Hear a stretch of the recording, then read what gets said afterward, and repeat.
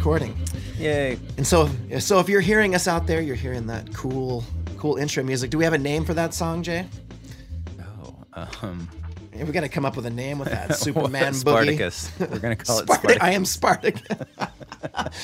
That's our theme song for this show, Spartacus. That song, of course, written, recorded, produced by Jay Superman Hansen over there. I'm Billy McGuigan. You are tuned in today. Tuned in. We're old school. Tuned in to Looking Through the Glass Onion. We're your favorite Beatles podcast, we hope. There aren't many out there, I don't think, but we're having a lot of fun this season of our show. Season 2, the real season. We kind of figured out what we're doing. And I feel like on today... Maybe not. Maybe as we listen, we'll be like, wow, God, we were really trying to figure that out at that point. That's fun, though. I feel like we've had a good couple of episodes anyway. Oh, yeah. I mean, it feels like it. We even have some of our band is listening to our podcast. That's when I think I know we're catching on. That's nice. It is nice, yeah. Speaking of which, I feel like we have a task today. This was a random pick where I opened our Revolution in the head book and I picked a song. I feel like our task today is going to be to make people like this song. Because I know that you and I both, well, I think going into it, we both liked this song. This is one that we've played a couple times. It's always fun to play. But this song is not very well liked. Well, first of all, by the Beatles. We'll just start there. This is one of the first songs we picked that was disliked by, I think, everybody in the band. Yeah. Paul said, this is a work song. I don't have much memory of it. This is just me just doing a work song. And that's pretty rare for McCartney because every song is kind of this, it was the greatest time, I wrote it. And you don't really hear much about that. John said in those famous Playboy interviews that was Paul's. It was a pretty poor song, and I was never really interested in it. Yeah. Cool. Yeah. And then our critics, and our Revolution in the Head book, which is probably the most scathing review of this song, it says, unloved by the Beatles, Hold Me Tight has done no better by the critics, who have called it aimless and half-finished, its bass inaudible, and McCartney's singing out of tune. Certainly the bass end is light, though not exceptionally so far as a Beatles track of this period. Apart from that, it's bad press hardly seems fair. It's bad press hardly seems fair. I totally couldn't read that in the bad lighting of my office here. But you kind of get the idea. This song is not revered by them at that time, and I think I know why, and we'll get into it. We're talking about Hold Me Tight.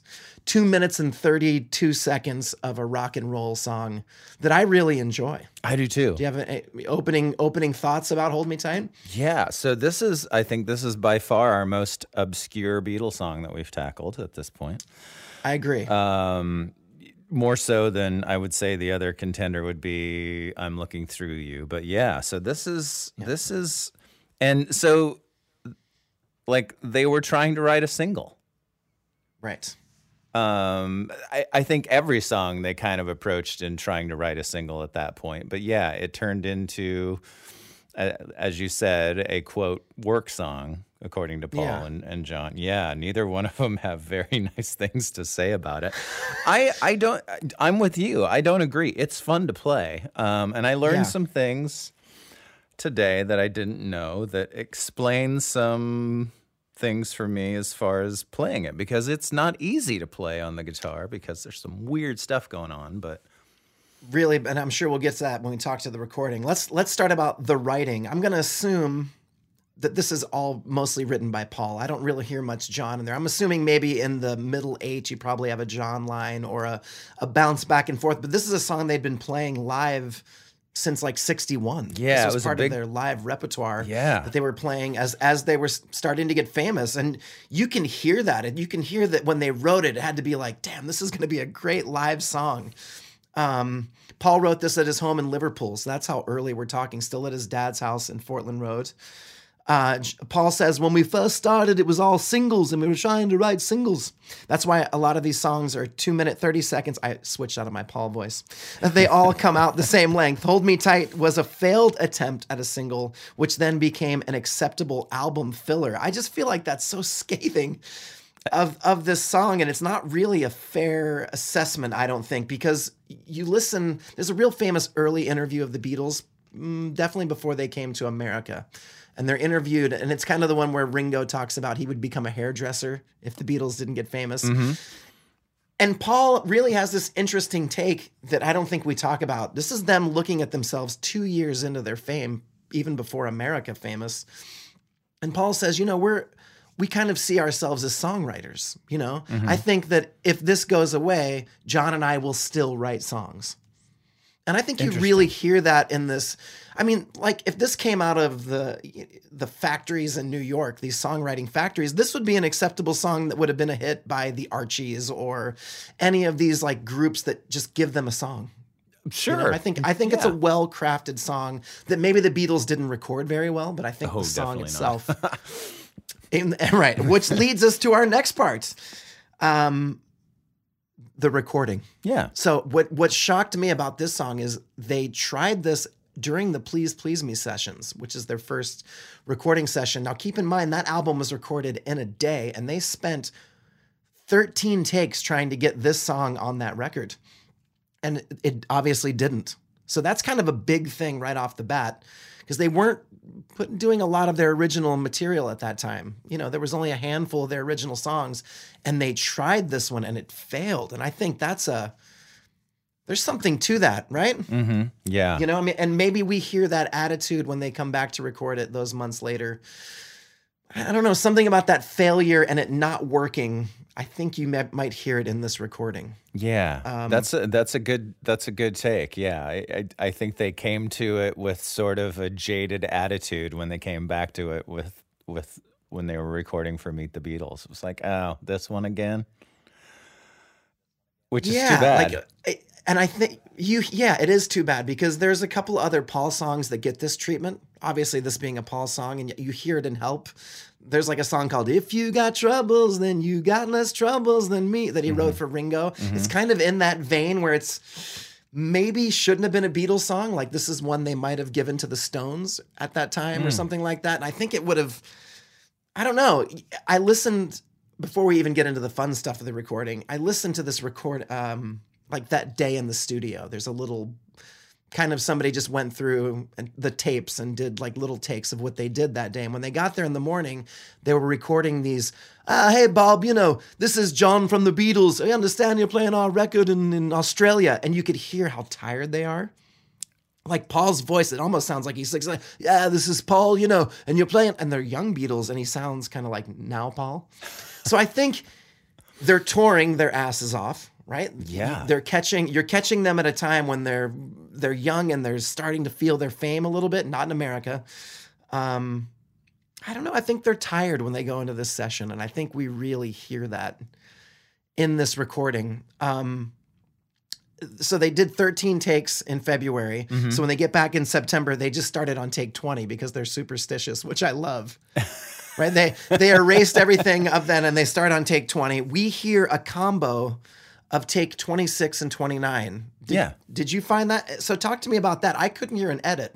What are we hearing there? Yeah, I don't know where the edit is, and I couldn't find anything that said where it is either. So you know, usually you read those things, then you listen. It's like, oh yeah, okay, there it is. Obvious, so, hard to tell. I could not tell either. So it's essentially take 6 and 9, 9 being the last one that they edited together. Here's the thing that I learned. So it was originally recorded in E, and they sped it up. Right. So to give it more excitement, right? Which we've talked about a lot this season. That was a little, and is this one of the first times they use it? Like, I don't know if there's any instance of it on Please Please Me, but they have this idea. And again, we talked about it a little bit, but it's a cool effect when you record it in one key and speed it up, which you hear a lot in the 60s. It just, it makes it more exciting. Yeah, definitely. Because I've got I slowed it down in Pro Tools today just to get an idea of it. But and then I realized I've got some old bootlegs that have it in E, which explains like it's tricky to play in F. And certainly from now on, I'm going to capo that puppy. A lot of open playing in that. Great riff, by the way. Oh, it's that's so kind of the cool. unsung hero in the song is what a killer riff. Yeah. But the very speeding does help. So we like to talk about gear. So I broke out the Beatles gear book today. Nice. Because we have to assume that in 63, in the fall of 63, that summer and that fall is when they get that iconic gear. Right? Yeah. That's when Paul gets the, I wrote it down today, the 63 Hofner 501 violin bass. Because he had one before, and he likes it because you can play it either way. So it looks cool left-handed, because at that time there wasn't a lot of left-handed instruments made. You just flipped it over if you were a guitar player. And the Hofner lends itself to that perfectly. They, of course, make him a lefty. And this is the one that he plays on the rooftop. This is the one that he brings back now. This is the famous Beatle bass. George, of course, also gets the Country Gent Gretsch. Yeah. I'm going to assume he's playing that on this record, as he must have. I think he just got it. What do you think? Yeah, no, I agree. It's definitely the Country Gent. You can almost, George almost, there's almost a guitar theme with each album that the Beatles do. There's almost like the new favorite. And so he had just gotten the Gretsch Country Gentleman. Such a cool name for a guitar. And his was unique, right? Because I looked at in the book, it talks about how it had dual flip mutes. And that's what you see him when you see him playing live a lot. George is, especially at this time, he's always messing with those things. Like, and when I was a kid, I thought, I have no idea what he's doing. Is he, But I'm guessing on that Country Gent, what does it do? It switches the pickups every time he does it? So the country. Oh, you froze on me. The Gretsch. I'm just staring at a blank thing like, oh, there you are. Hi. Recording in Zoom. My internet connection is unstable. Imagine that. I'm sorry. Back to the Country Gent, because I was like, oh gosh, am I making stuff up that Jay doesn't know what I'm talking about? No, the Gretches I was at dual flip mutes. Yeah. The Gretches are interesting. So they don't have a tone knob. They have a tone switch, which there's normal, and then there's what many people call the mud switch, and then the more mud switch, which is kind of true. The other two sound like crap. But then there's also these mutes that will sort of mute the strings, and it's said that he didn't like the sound of the mutes, but I swear to God he's using them because they have such an interesting sound. And mine, I've got a country classic. It doesn't have the mutes, and I wish it did, but oh well. You watch him a lot. I mean, again, all the video of that time, especially the Ed Sullivan Show, he's always jacking with those things. So he's doing something, buddy, right? He's got to be doing. And then Lennon also gets from Rickenbacker. Oh man, we talked about it last time, but he gets that Rickenbacker 325. Yeah. And so those two guitars together on this record sound awesome. They do. It is very sloppy. They are playing sloppily, but it's cool. And, okay, drummers, okay, listen, Ringo goes to Drum City in Manchester, England, because he played a premiere kit before, right? I'm giving some love. Yeah, nice. And he gets his first Ludwig kit. The first one that he uses on that tour, they just kind of like give him a hodgepodge. But at this time, they get his own custom kit. And this is the Ringo kit, the Oyster Pearl Black or whatever it is. Yeah, Am I saying that right? Oyster Black Pearl. And for the first time on that drum head, we see the Drop T logo. Indeed. I mean, this is all coming together like right at this time. We talked about on the I Want to Hold Your Hand how they're building, but this is like one of those rungs in the ladder, right? Because they're cool. They're cool Beatles here. I mean, this is the instrument lineup of Rock Band. Exactly. I mean, this is right.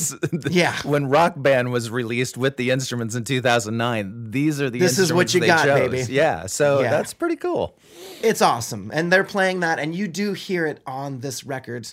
Ringo's drumming, I think, was the one thing that I heard that makes this song kind of really cool. He does some really cool drum fills in here. Classic Ringo, like you can't. In some of those early rehearsals, you can hear that Paul's teaching Ringo the part. Mm-hmm. Maybe Ringo doesn't remember it because he is relatively new to the band at this point. That's true. Yeah. Right? Yeah. So I don't know, but it leads itself to some cool drum fills and some really cool things. Talk to me. What else do you know about the recording around this time? Oh gosh, the thing that surprised me was that they did speed it up. But yeah, I mean, there's not a lot. There's not a lot out there about this song because No. I think it's just because it's so poorly regarded by John and Paul. Yeah, and that's all right. We'll make you like it. Don't worry, we're getting there. But on this recording, you hear, I don't know. I think as I'm listening to it, and I think maybe what people hear is this isn't our most professionally recorded Beatles song. It is kind of sloppy, to be honest with you. And they also record "Don't Bother Me" on the same day, which also isn't a very inspired Beatles song, if that makes sense. I think it's a decent. It's one of the first attempts at a George song, and they kind of dial it in. Yeah. And I think because of their level of how busy they were, this is just kind of one of those days in the studio where maybe they didn't give it all, but we have messed up lyrics. You hear that, and I think that might be where some of the editing is. They might have taken a lyric from take 26 and put it in 29. And where is the bass? Right. Yeah. Yeah. There's not much of it there. No, and that is kind of a shame. That maybe we talked about Old Brown Shoe, right? And I think maybe this falls in that category that a re-record of this song, some other takes later in their career, like if they would have brought this one back instead of One After 909 for Let It Be, we might have a really interesting, cool song. I don't know. They kind of bunted on this one. It feels. Yeah. The messed up lyrics. Paul's accused of singing out of tune, which he certainly is. But it's endearing. I think there's a point in music where somebody's singing out of tune, you hear it and you go, isn't that refreshing? Well, that's true. It made me think of today, how everything is perfect with Pro Tools and stuff, and how the Beatles really they took it as a challenge to slip stuff past George Martin. It's like, okay, like they'd screw up and they'd look at each other like, did he catch it? They didn't catch it. Cool. Yeah. And so but again, you're doing how many takes of this song? It was a 9-take day. I mean, essentially, we get 2 of the. Yeah, I mean, when you think of it that way, well, shit, how could it not be loose, right? Anyway, give them a break. Let's. What'd you find on your deep dive? Because I think there's a couple of cool things out there about this song. Well, it's tough. It is tough. You have to dive deep to find anything about Hold Me Tight. I think the interesting thing is that it was so forgettable for Paul that he rewrote another song called "Hold Me Tight" for Red Rose Speedway. I have that too. Oh, Lazy Dynamite. Oh, better song. I will say that the "Hold Me Tight" Lazy Dynamite medley from Red Rose Speedway, it might be a better song. But yeah, how do you forget that? Which apparently he forgot years later, because "Come On People" is essentially "Hold Me Tight" at the beginning. So that's my opinion. But if you listen to those 2 piano things, it's like, oh my God, that is the same song. But he goes a little Bowie on that. He was referencing himself. Well, he does that a lot. Yeah. Yeah. So it's also in Across the Universe. Did you find that? I did, and I looked on iTunes to hear the version from the soundtrack, and I couldn't find it. It's Rachel Evan Wood, who I really like, and I did not see Across the Universe. I'm not afraid to admit that. So I listened to it, and I went to Kate and I said, "Did you see Across the Universe?" And she said, "I loved it." And I'm sure there are people that did. That's just something I skipped. Right? I wasn't into that version of the Beatles, those people, but I will tell you that it was really good. The song. It's a really good version of the song. It has horns on it. What's the artist's name? Rachel Evan Wood, the actress, sings it. So yeah, just look up the Across the Universe soundtrack out there. It's kind of like what it would have been had the Beatles done it in Let It Be. And I think it's cool because it is a good song. It's just they didn't give it the love that it required. Yeah. Yeah, that's interesting. I'll have to check that out. There's a version by a band called the Smithereens. Yeah. They did a couple. That. Yeah. And their version, it rocks. It really is good. I mean, it sounds like the Oneaters. Yeah. It's a great Oneaters song. It really is. It's an A-side for them. This Yeah. is a acceptable, what did he say? Acceptable album filler for the Beatles. Let's talk about, also Al Stewart's, the Year of the Cat guy. How do you feel about Al Stewart? Can I get a looking through the glass onion rating on Al Stewart? Okay, Bring it into the mic. Bring it into the mic. I love Talk to him. The Year of the Cat. I love it. In fact, I'll probably It's do. the Year of the Cat. Yeah, if I ever do another cover CD, I'm definitely doing that song. You're going to do Year of the Cat? I do. I love it. I love that's all Time I got. Passages. Time Somebody told me Passages. during Yeah. once that I sound like Al Stewart. Really? I don't know if I should I- take that as a compliment because I his don't. voice is. I don't think you sound. He has an interesting voice, and yours Yeah. is awesome, and his is interesting. Anyway, he has a How song. PC of you. Thank you. He has a song, an album, and a song called "Modern Times," in which he references "Hold Me Tight." How deep of a dive is that, my friends? Damn. All right, now we're gonna make you like this song. We play this song live. It doesn't get requested a lot, but we I think we've love done it in front so- of an audience twice. I Only seem to twice, really? Yeah, I think we've done it once here in Omaha, and I think we did it once on the road. We've played it in it's- sound checks many a times. lot because we love it. So this is a song when my brothers and I were kids, we loved the obscure songs, and this is just an obscure song. It was fun to play. It had a couple hard chords in it. Yeah. Had an A flat, which I talked about in the show last night, which for me meant just play it in A, and it never sounded right, so we'd have to skip this song. So when we got older and started playing it in the show, it became one of my favorites. I love playing this song. I love the call and response harmony part. Yeah. So hold me. It's classic early Beatles. I Yeah, always it's thought very it was girl a John song. Very girl group. Yeah. Great take. Yeah. And I always thought it was a John song when I was a kid. I don't know why. Oh, But it's great Paul vocals. My brother Matthew sings this one. And we get to play these rock and guitar parts together. But I guess in our show, the bass and the guitar play it. Because you can't hear the bass in the recording. So my brother Matthew tears this one up. We played it with Rich. This was one of Rich Miller's, our former drummer. He loved early Beatles songs. And this was one of his favorite early Beatles songs. Yeah. Yeah. How about you playing it live? Because you have to play that rockin' little riff all throughout. Yeah, so this is one of I don't know if I should admit this, but this is one of a handful of songs I've actually sat down and transcribed like off the album as opposed to wrote it out. Yeah, as opposed to like, I mean, when we first started, there's 200 Beatles songs. So I was utilizing guitarinstructor.com a lot.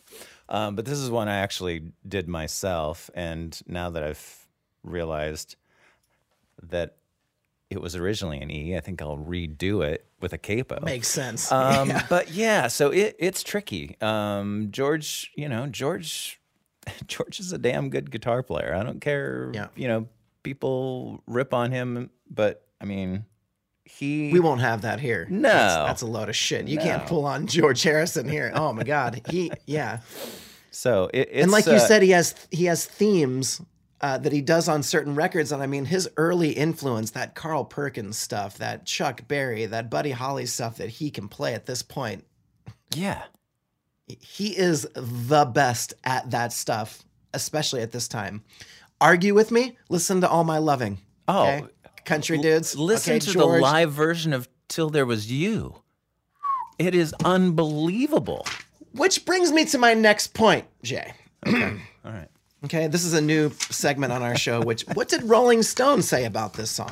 Oh, nice. Okay. Rolling Stone.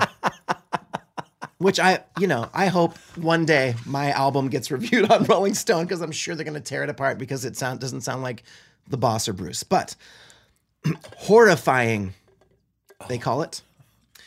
It saves the band's cover of Till There Was You, also released on With the Beatles, from being their all-time ghastliest moment. Thoughts? Damn. Wow. First of all, their Till There Was You is one of the best cover versions of a musical theater song that you will ever hear. Totally. It's killer. It's a great arrangement. And if you don't think so, try to pull it off live.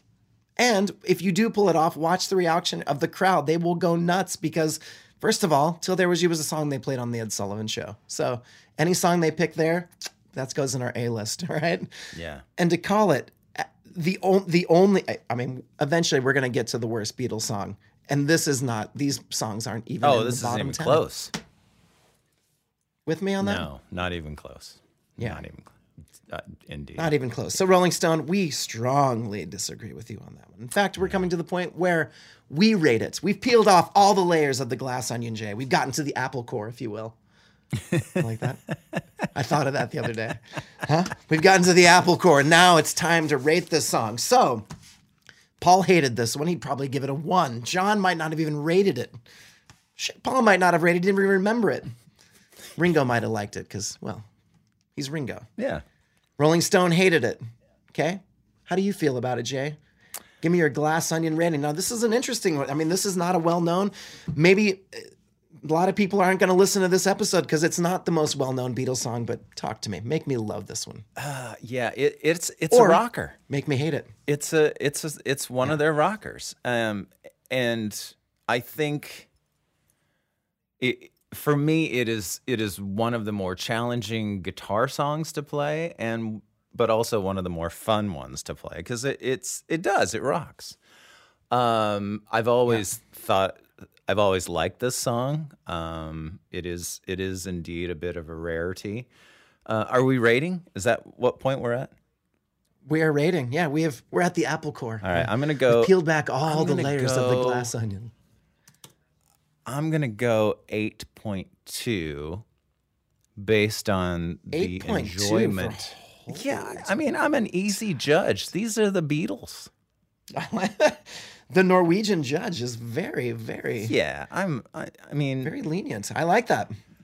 Yeah, because it's right. so much fun to play. And it is one of those rare Beatles songs that I like. This is definitely falls on the rare side of the Beatle spectrum. If you're a Beatles fan, this is one that you know. This is one that you love. I want to talk to you about that bridge for a second, which is probably what saves this song. Just as a song, if we're you're right, because playing it live, it's one of the top songs to play live. Probably because we don't get to play it live very much, you know? Right. Yeah. Yeah. But that bridge, what it means to hold you tight, being here alone tonight with you, it feels so right. And the hand claps, yeah, I forgot about the hand claps. It's a good one. Is it their best song? No. Is there a reason that it didn't end up on Please Please Me and kind of gets its acceptable album filler? Yeah, but I think if you put this one instead of One After 909, another one of our favorite Beatles songs, by the way, if you put that on Let It Be, I'd rate this one way higher because I think they would have rocked it and been like, oh man, this was a fun song. Oh yeah, I'm gonna go. Yeah, I'm gonna go 6.4 on it. Okay, but that's a high score. I mean, that's still in the you gotta know this Beatles song. You gotta listen to this Beatles song. It's a fun one. I love playing it live. Yeah. But, they did fluff the recording. We can't overlook that. And George Martin, Mr. Perfect, the fifth Beatle. Where's that bass? Yeah.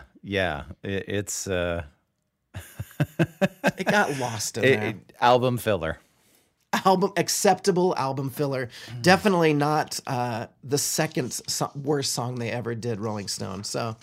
we like it. What do you think? You can let us know. info@billymcguigan.com. Again, we're on Spotify. That's how I listen, Jay. I think you listen on Apple Music? Oh, that's right. You don't.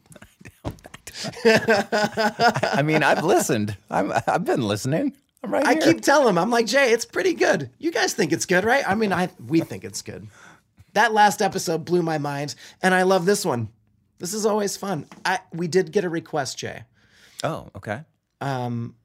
So this is going to be a good one. We might have to spend a little bit more than just our half an hour or an hour. We might go deep on this one. Revolution has been requested by someone. I'm sorry, exactly. So we'll cover all three. Oh, crap. Okay. All right. We're going to cover all three versions of Revolution, even Revolution number 9, which we got to know about. Or should we save that one for its own day? We better definitely, yeah. We're gonna do Revolution 1 and the single version of Revolution. Yeah. Also a Vera speeded song. They sped it up a bit. Revolution. We're all it's the Vera sped season for us, and a big Al Stewart episode for us. We're gonna call this episode "Hold Me Tight: The Year of the Cat." I give Al Stewart real low marks. I don't know what it is, like a 2-1. Like it just doesn't. And I don't know what it is. Like two songs. I like Time Passages and Year of the Cat. I really do. But give me something. Yeah. What else you got beyond that? No, I don't even know. I mean, talk about album filler. That greatest hits of Al Stewart. I'm pretty sure it's just like I don't know how they made enough material to put a CD out. Keep filling. I was gonna see if I could vary speed time passages. Time passages. Anyway, we're ending an episode laughing, so we had fun. I'm gonna make you like Al Stewart. I'm gonna record a version of "You're the Cat" for you, buddy. Please do. Even if you don't release it, just give it to me. All right. We should be past, by the time this episode is released, we should be past the election. We should be past Halloween. So we should be hopefully living in a world that we understand what it looks like. But man. I think your optimism is admirable. Thank you. Thank you. Wow. I hope you're right, buddy. Probably why we're doing Revolution the next episode, everybody. So it's either going to be a real somber episode or something will have gone down in the lame duck session area, or it'll be a very happy episode. Who knows? We don't care what part of the political spectrum, I can't even say spectrum, you fall on, because the Beatles, we know what side they fall on, and that's where we are. So, I'm Billy McGuigan. That's Jay Hansen. We've been looking through the glass onion. Told you about